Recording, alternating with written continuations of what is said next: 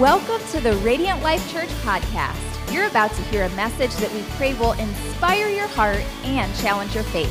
For more information on RLC, please visit myrlc.family or check us out on social media. Have a blessed day. Now here's your message.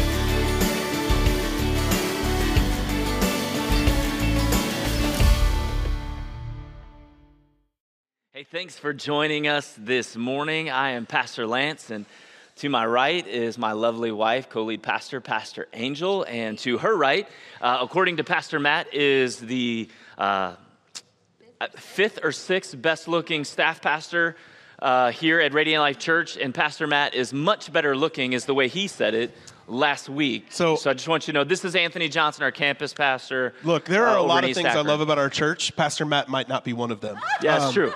It's true. So here's the problem, okay, is that last Sunday, my wife got induced to give birth to our baby girl. So precious. Last Saturday night. So we're about 12 hours into this, and I thought, you know what we should do? Let's get some encouragement. We're going to watch service together on my phone. Lo and behold, Pastor Matt sits up here in my chair from my office and slams me. So, all that to say, if you feel like maybe this isn't the most encouraging church, it's probably because you talked to Pastor Matt. And we can do better. We will do better. Yeah, he didn't get enough tea before the Sunday morning worship service, so that's what happened. Good stuff. Well, Pastor Anthony doing a phenomenal job at our campus in East Akron, him and his wife Katie. And if you want to bless them, because now they have 3 children, we can get you their address, and you can send diapers, wipes, and let you know all of the wonderful things. Man, we're excited to be jumping into week 2 of a series that we entitle every year, entitled Welcome Home. We like to take 3 weeks and just break down the mission of Radiant Life Church. Why are we here? When you show up, what does Radiant Life Church do? Why do we even exist? And man, last week, Pastor Angel kicked us off and told us that, man, we have 9 questions. So if you're here on Sunday, you're here on Wednesday, we want to be able to answer 9 questions when it comes to the mission. And so last week, we talked about a real relationship with Jesus. And so 3 of those questions, every week we have 3 questions. 3 of those questions was, who is Jesus? Man, how do I get to know Jesus? And how does Jesus change my relationship with others? And so those are the 3 questions that we hit last week. And man, that started with our mission. Why do we exist? So Radiant Life Church exists so that people will be brought into a real relationship with Jesus, to see people experience life change. And once you begin to experience that life change, man, you grow in your faith. And then now, because you're growing in your faith, you have a desire to serve your community both inside and outside the 4 walls of the church. So this morning, we're going to unpack the second part of the mission, which is life change. We use this quote from John Maxwell all the time, and it says, change is inevitable, but growth is optional. Change is always going to happen, but are we going to grow through that process? And so let's jump into our first question this morning, Pastor Angel. Yeah, it's who are you becoming? Otherwise stated, who are you and who do you want to be? When you think about who you're becoming, it starts with who you are right now, and what's the end game? Where are you trying to get? Who are you trying to be like? Who are you becoming? And within the context of that, can we just, before we start anything, couple quick tips. Everybody likes quick tips, right? I do. I like give me that 1-minute thing that I can take away. And so here it is for me. Surround yourself with people who are doing it better than you. Surround yourself with people who have experienced it before and failed there or did well there. Get to know their story and the lesson either way. Surround yourself with people who you admire.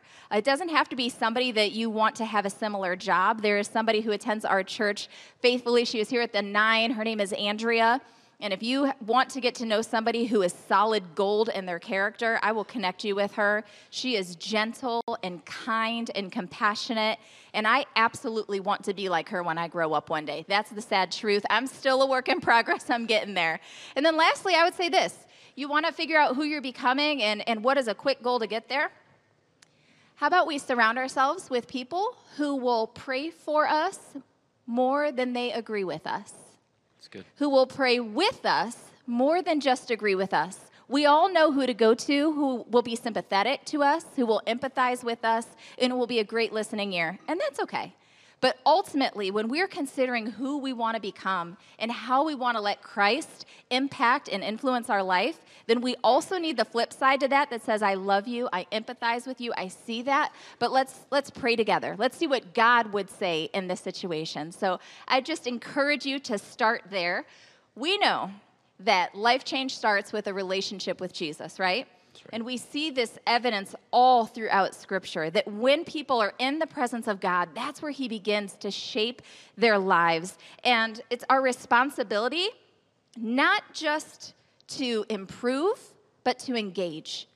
Our responsibility is engagement with Christ instead of performing for Christ. And so, guys, how have you seen this play out in your relationships? Yeah, I know for me, it's that constant reminder that the change that happens in my life is led by the Holy Spirit, right? So I can do a lot of things, and I can put forth effort. I don't think the Holy Spirit's opposed to me trying, but I also understand that, like, change is going to happen at his pace and not mine.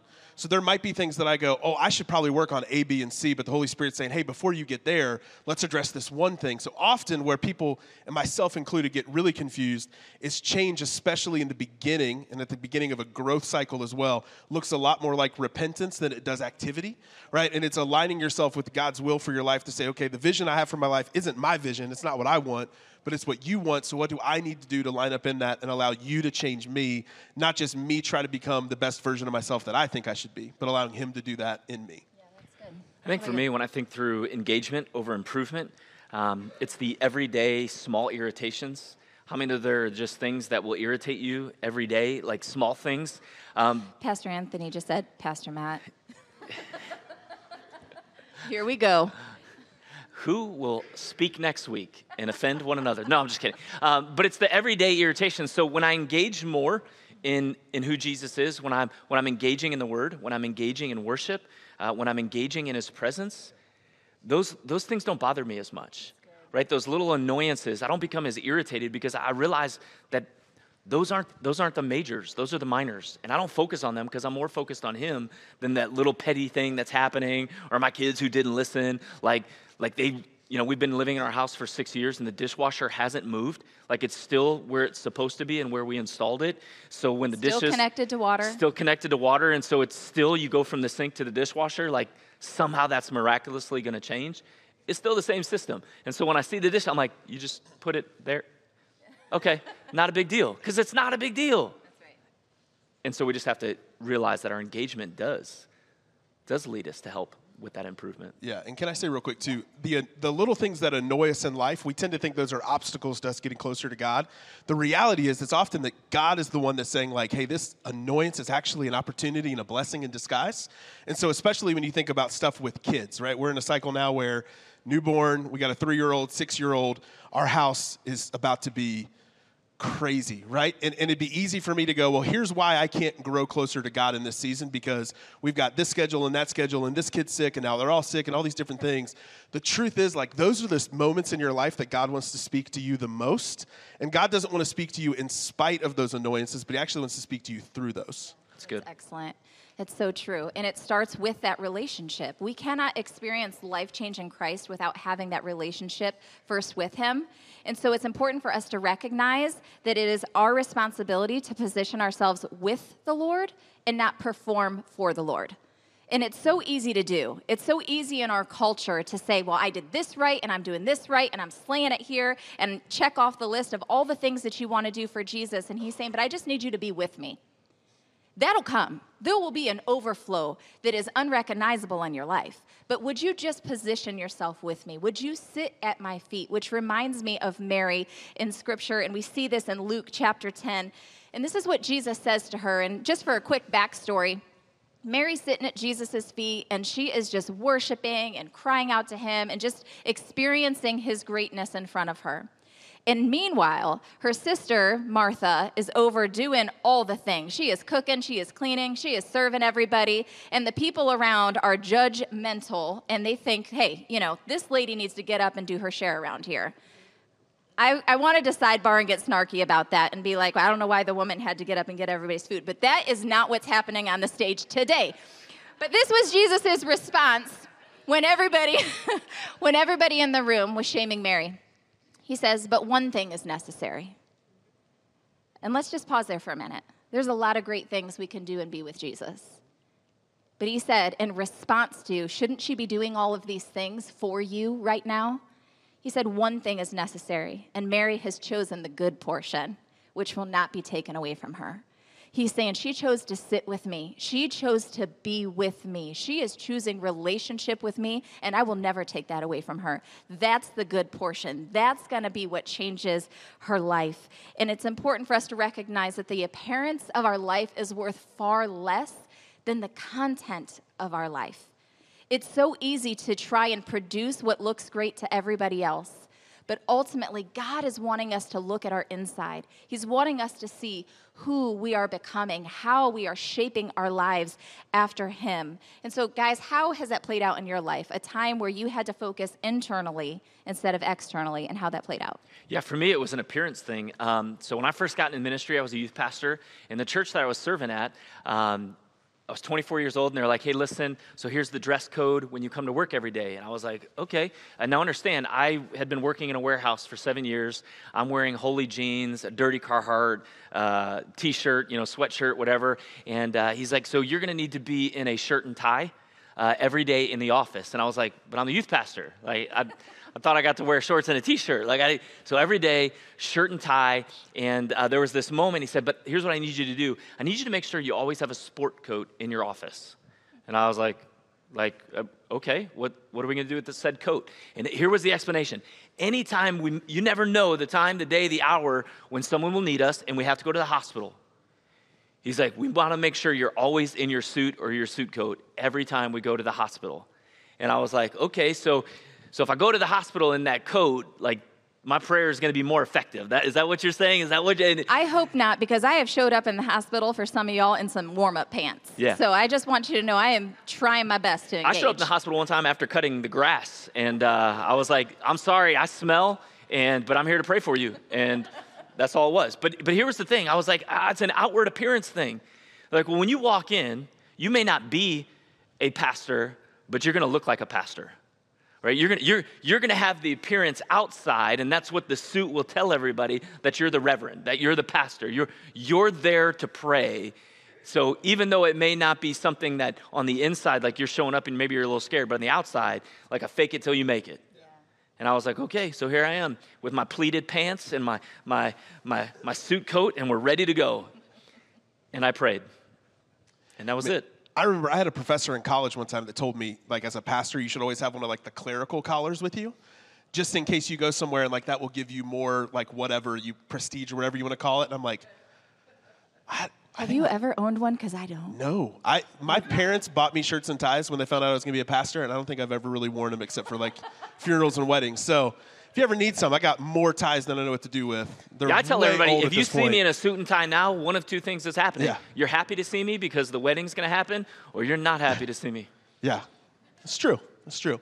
But so for me, it comes back to, it's not one time, but there's one story that always comes back in my mind when it comes to this thought.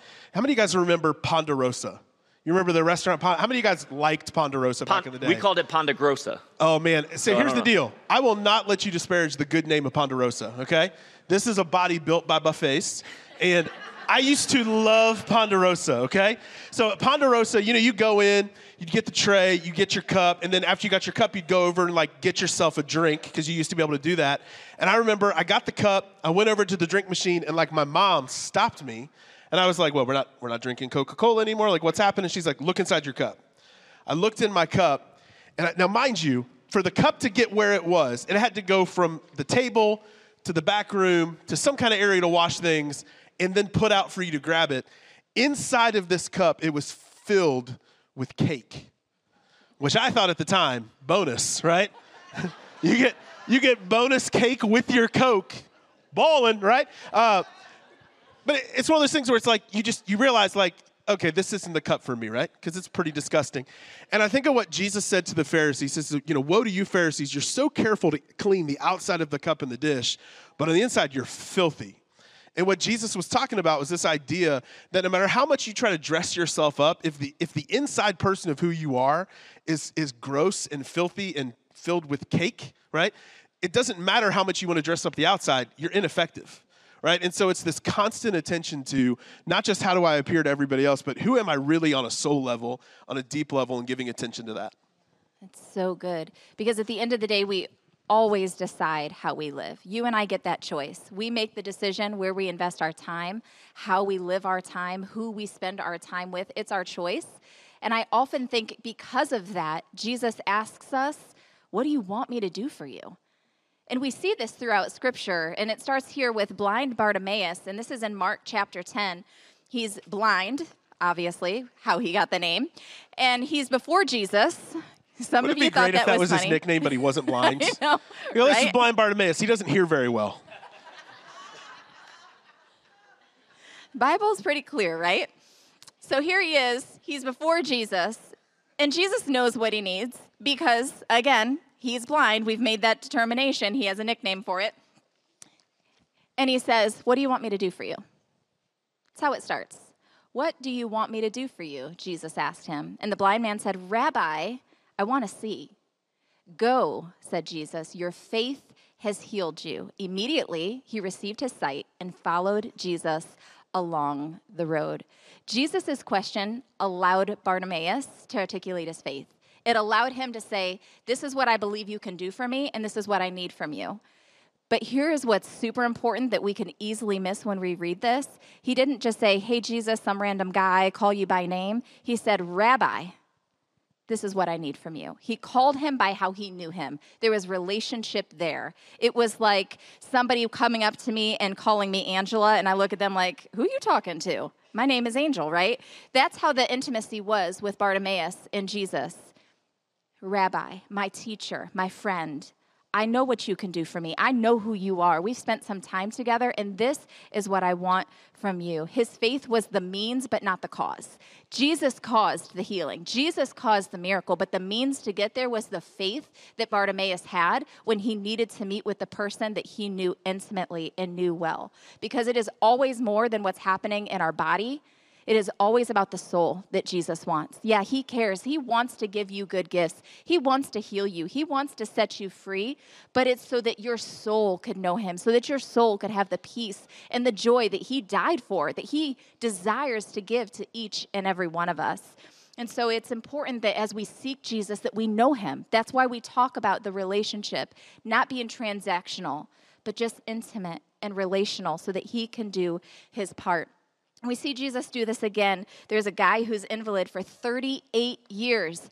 38 years, guys. Some of you in the room haven't even been alive long enough. I'm going to pretend like that's me too. So in John chapter 5, verse 6, Jesus responds the same way. He says, do you want to get well? And I think we could look at that and go, well, yeah, of course. But ultimately, Jesus knew. He was looking at more than just the invalid. Somebody who maybe found his identity in growing up as an invalid his whole life. Jesus knew that he wanted to get to a soul, what's happening inside of you. And I think it's easy for us to go, well, yeah, Jesus can fix it. But there are times when we're like, I do want to kind of get better, but I want to hang on to this part of my life. I don't want to have to forgive. I don't want to have to be vulnerable because I feel like I have the right to hang on to that. And I believe Jesus is saying to some of us, do you want to get well? Do you want to get well? Because you're going to have to do some hard looking, some soul searching so that I could have full access to you, so that I could finish my work on you. Not just skim the surface of what you think is going to be easy, because there will be an overflow of greatness when you let me do what I have called you to do. Because we've got to want to know and want Jesus more than we know and want this world. The world is easy and it's familiar. What we live through, the struggles that we walk through every day, it's familiar. Do we want Jesus more? So I think when we ask ourselves, who are we becoming? An easy tell is, do I look more like Jesus today than I did yesterday? That takes us to our second question as we talk about life change. And the question is this: what am I learning? And I know that sounds not cool whatsoever. They're like, this is going to be the most boring part of this sermon. Here's what I'll tell you. This question is really crazy important. I grew up in a church culture that was all about empowering people at a very young age. And there are great aspects to that, very healthy markers to that. Here was the downside. I became a Christian at 18. I became a pastor right before I turned 21.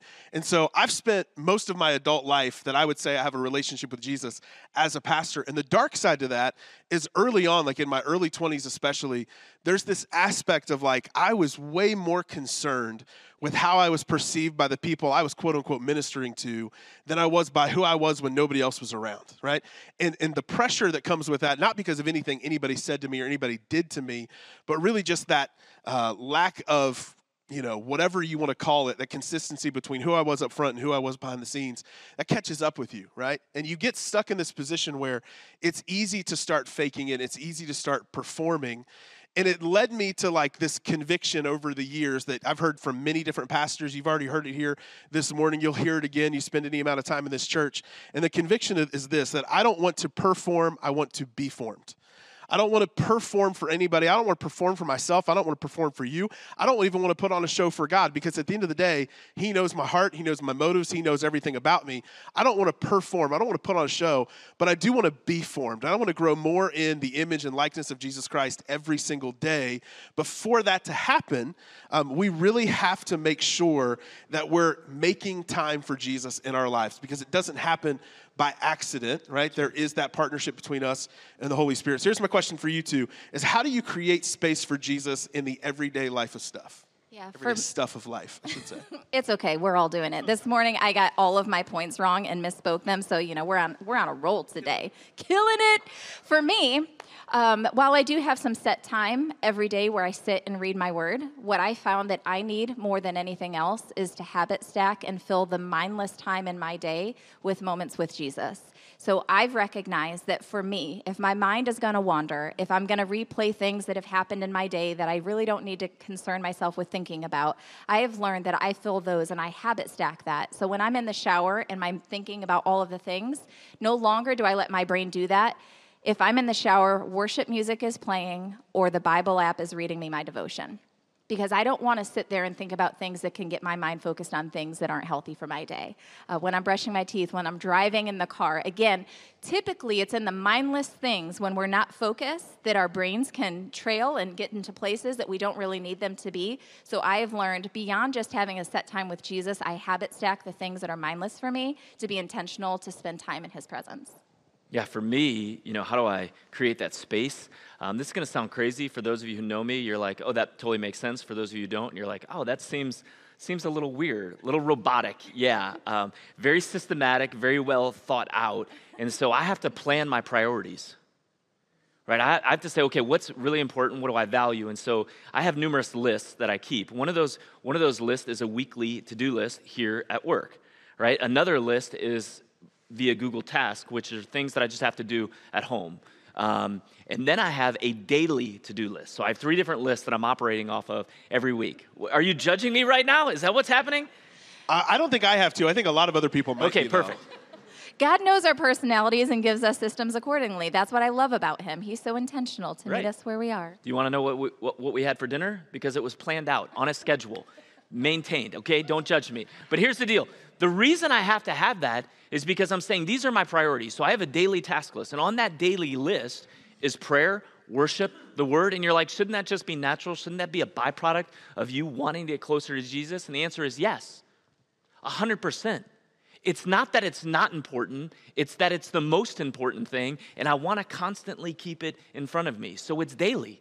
It's not like, oh, well, I'm going to forget. No, I want to make sure that I'm diving in. I want to make sure that it becomes a priority. There are things, like for instance, I'll put on there things like, hey, make sure you text your wife something really nice and sweet.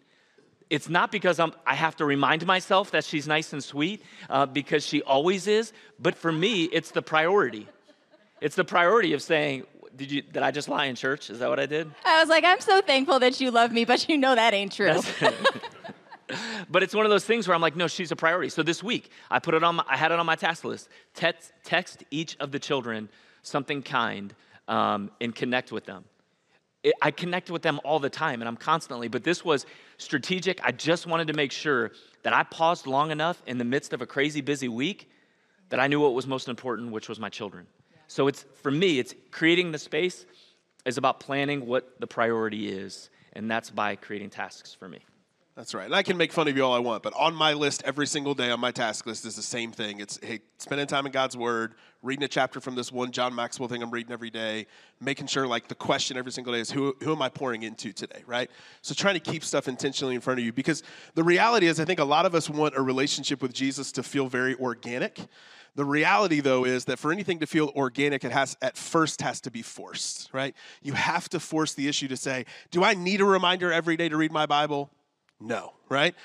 But what does it do? It reminds me of what's most important, because if I want something to be organic, it first has to be forced. Because what happens organically in our culture right now is not being formed into the image of God, it's being formed into the image of culture, right? We have to ask ourselves the question every single day, are we being shaped by culture or by Christ? Are we being shaped by culture or by Christ? Because the truth is, I'm going to quit saying the word reality, right? That's when you know I'm tired. I say the same word over and over again. But what happens is we constantly have to be thinking, how are we being shaped? How are we being formed? Because the culture has images for us. The culture has messages for us. The culture has a destination for you in a way that it wants you to live out your life. Rarely is that lined up with how Christ wants you to live your life. Rarely is that going to take you where Jesus actually wants you to be. If I just go with the flow, I'm not going to drift towards Jesus. I'm going to drift more towards myself and more towards the image that culture has for me. So if I'm going to grow in the ways of Christ, grow in the image of Christ, I have to ask the question, what am I learning? Hosea, speaking on behalf of God in the Old Testament, he says this. He says, my people are destroyed for a lack of knowledge. My people are destroyed for a lack of knowledge. Now, here's what I'll say is true for us. You might not feel destroyed, but I can tell you a lack of knowledge will make you feel ineffective. A lack of knowledge will definitely breed some insecurity in us. And I'm not saying you have to know everything, right? That's one of the biggest lies you can fall into, especially early on in a relationship with Jesus. You say things like, well, I can't tell people about Jesus because what if they ask this or what if they say that and I don't know what to say? That's the least of your worries, right? We're not saying make yourself prepared so you can answer every single question. What we are saying is this, is you've got to take ownership of the fact that God has revealed himself through his word. He's given us the gift of other people revealing other aspects of us, of himself to us through books and through podcasts and all these other mediums we can use, right? We have to take ownership of those things. We don't want to be people who are described as having a lack of knowledge, but we want to be intimately in relationship with Jesus. And so I think through like the 5 love languages, right? What's your main love language? Do you know? Physical touch. Physical touch? Acts of service. Acts of service, right? Mine is physical touch. My wife's is not, okay? And what I'll tell you is this. We all have a way that we like to be loved, and Jesus lays it out like this. He says, the way that you love the Lord your God is this. You must love the Lord your God with all your heart, all your soul, all your mind, and all your strength. And I think that mind piece for us is so hard, but we need to know that if we're not loving Jesus by learning, we're loving him in a way that's incomplete. We're not actually living out his love language for our life to say, man, he is revealing himself. Now it's my responsibility. I want to get to know him more. If we want to love God well, we need to love him also in the way that we learn. That's so good. So who am I becoming? What am I learning? And then we'll land this plane on the last question, how am I applying? Right? You're not learning it if you're not living it. Or you're not learning it if you're not living it. As in, man, what did I just gain? What's the wisdom? And now how am I going to apply it to my life? And if you can't live it out, then I wonder if what we're sharing or what the gospel message is just becomes information. Right? Where it's like, oh, this is just information, like a to-do list. Like, oh, that was just information. You didn't actually want me to do it, right? No, we actually wanted you to do it. It's application. So I made the joke about the dishwasher. You're like, yeah, the dishes go into the dishwasher. I wasn't just asking to give you information like, oh, this is how it's done. No, there has to be something of an application that goes forth. And so for me, I think about the gospel. I think about the stories of Jesus. I think about the life of Jesus. Those weren't just stories of information. You know what that was? That was the sustenance of life for transformation. There's a difference. There's a huge difference because I'm just going to give you something to inform you. No, I want to give you the word of God so it can transform you. And so we got to make sure that we're applying it so that way we can live it out. I always challenge everybody with 2 questions. Like, so here's the 2 questions. You come to church, you listen to a sermon, and you listen to a podcast, you're listening to the Bible app, you're at a midweek, you're in our student ministry. Here's the 2 questions. What did I just hear? And then what am I going to do about it? Right? What did I just hear? So on your way home today, when you're in the car, you're traveling home, like you're going to get some lunch, you can have a conversation and say, hey, what did you hear today? What notes did you take? Then go to the next step. Now, what do we do about it? Right? What do we do about it? Maybe it's learning. So you're like, man, I want to grow this year, and so I want to challenge myself. Maybe I'm going to read a book a month. We can do that. Right? If you read a chapter a day, you'll read 24 books a year. Right? It's just that simple, but it sounds crazy, but it's because you went, man, I want to grow. The question was, what am I learning? And now I got to figure out, what am I going to do with it? Because it's not just information. Here's what I love, is that the application of the word will create an action from the heart. Right? When we apply the word, it moves us. It compels us to go into action. So my question for you two this morning is, man, give me a time that you felt led to do something because of something you learned from the scripture. For me, that one's easy. I would say forgiveness, because my natural instinct, probably like most everybody in this room, is you did me dirty, so we're done. Like, that's the walls are up. You don't have access to hurt me again. I'm good. I'll move on without you. But when I look at Scripture and I see who Jesus is, and the more I spend time with him, I'm reminded that in order for me to receive his forgiveness, I must be willing to forgive the people around me and to remember to see them like he sees them and see myself the way he sees me. You messed up. You failed, but I love you. And the same grace that I need, be willing to give that to other people. For me, I remember the conversation I had with a guy freshman year of college. He pulled me off to the side, and he just said, hey, I feel like God wants you to hear that bad company corrupts good character. And I was a new enough Christian that I had no clue he was actually telling me like a Bible verse, right? That's in 1 Corinthians. But what he saw in me as like a newer kind of guy who was becoming a friend was some of the people I was hanging out with, man, they were just taking me off to a way I really didn't want to go and didn't need to go. And I've used that now my entire adult life to kind of filter through friendships, filter through the people I'm relating to, filtering through like even back in the day who I would date, right? So like I was hard and fast. Like I didn't mind going on a first date, but if I didn't see something there the first date, we weren't going out again. Sometimes that was by my choice. Many times it was by other people's choice. But but I had to think through things like, hey, if God's plan for my life, if he said, hey, I'm calling you to be a pastor, then I couldn't just date any girl, right? Like I couldn't just be with anybody, because what we always see is not just friendships, but relationships with marriage. Like the people you're closest to, whether it's a friend or a spouse, they become the lid in your life, right? And so God's word is going to say, be really careful who you let in on that level that's going to influence you. And so that's been a thing for me since I was 18 all the way through now to 37. Man, just filtering relationships through. Are they bringing me closer to Jesus? Not as if I'm using them for that, but what's the byproduct for this relationship? Am I getting closer to Jesus or further from him based on my time with these people?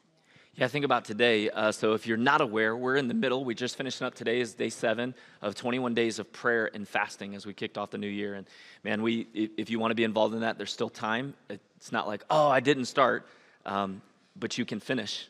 All right, you can finish with us. And so part of that was reading a devotion. And so for us, we got texted this morning. If you haven't read it, I'll give it a little bit away about what it was about. But for me, like, man, I hear something in the word, and then you got to apply it. So it was along the line of forgiveness. So the devotion this morning was about praying for your enemies. And I'm like, praying for your enemies? Like praying like they get hurt? Like praying they get boils? Like, what do you want me to pray about? But no, it's praying blessing upon them. And that was tough. Like, man, like you said, like, oh, these people hurt me. Why am I going to pray blessing upon them? But that's something that in God's word, it's not a suggestion. That's right? It's not like, oh, this would be great. No, this is what I'm asking you to do.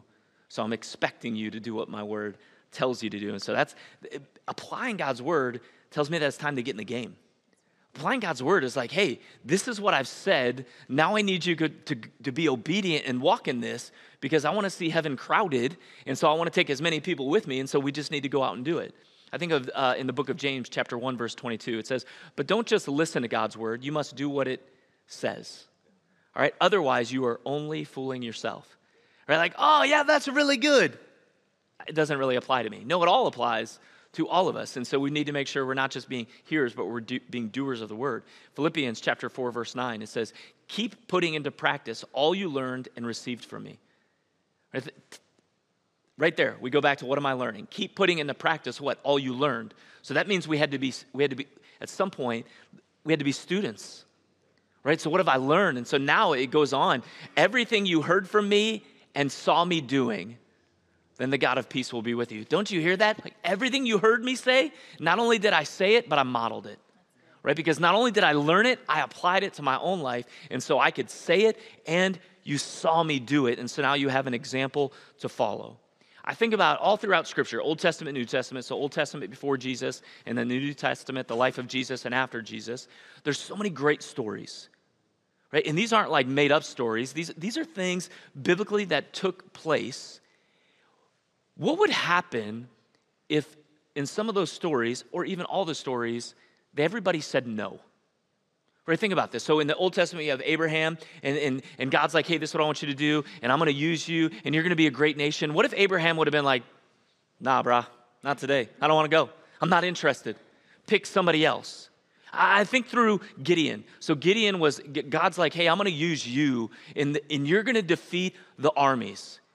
And Gideon's like, okay, I got a lot of men. I got 30,000. Here we go. And God's like, no. We're going to shrink that list down. What if Gideon would have been like, hey, I need more men? This isn't going to be enough, so this is a bad idea. Just imagine for a moment the disciples. So Peter is a fisherman. Peter one day is out fishing, and Jesus is like, Peter, come follow me, and I'm going to make you a fisher of men. What if Peter's first initial response would have been like, Jesus, before I say yes, is there a sign-on bonus? Like what does this entail? Tell me the pay. Like, is this a 40-hour-a-week job? Is this 20? Is this part-time? Is this full-time? Like, when do benefits kick in? And if he was like, no, this isn't for me, Jesus, so I'm not going to follow you. What if Jesus himself, what if in the Garden of Gethsemane, so this is Jesus, he's praying before he gives his life.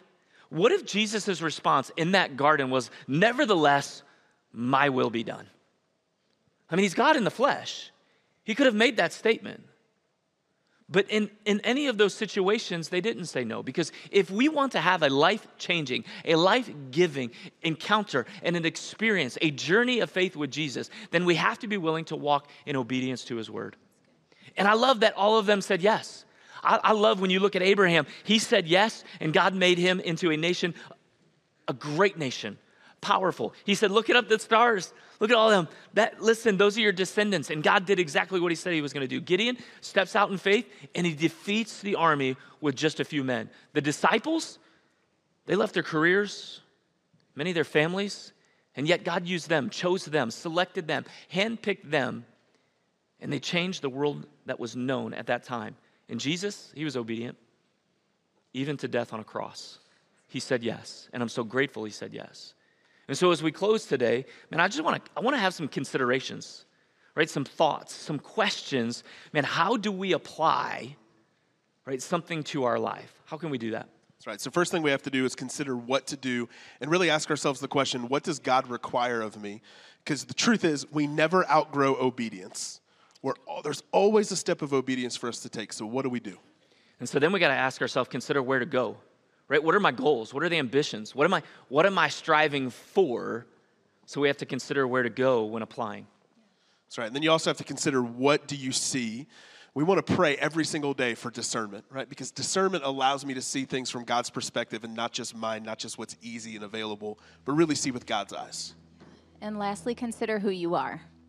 Following Christ is more than just about what is right and what's wrong. I would encourage each of you here today, start by just doing the things you want to be known for. You want to be kind, do kind gestures. You want to be in his word more and get to know Jesus, then spend some time with him. Make that a priority in your life. You want to be a good wife? Watch how other people do it well, and don't be jealous that they might have a healthier marriage, but go, what they're doing, I want to see and I want to learn from. And thank God for those people in your life. People in this world are waiting for us to become who Christ is made for us to be. God is wanting to do a work in your life so that the people in your life will see the fruit of it and believe that he is God.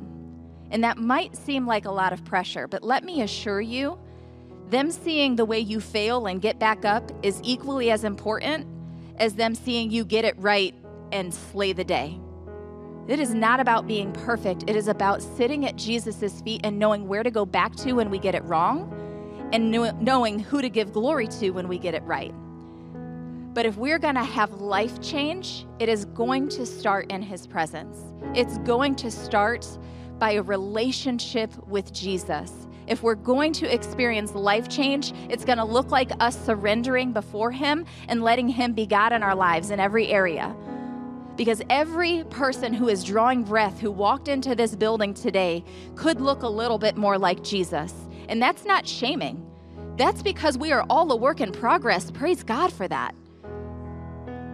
And so we're going to take these next few moments and we're going to worship and we're going to pray. And I encourage you, surrender those things to the Lord. You know where those areas of struggle are. Give them to Jesus.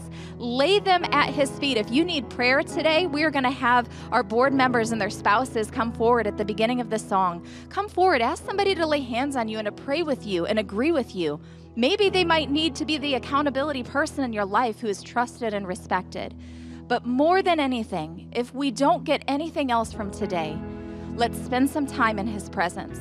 Let's worship at His feet because that is where life is found.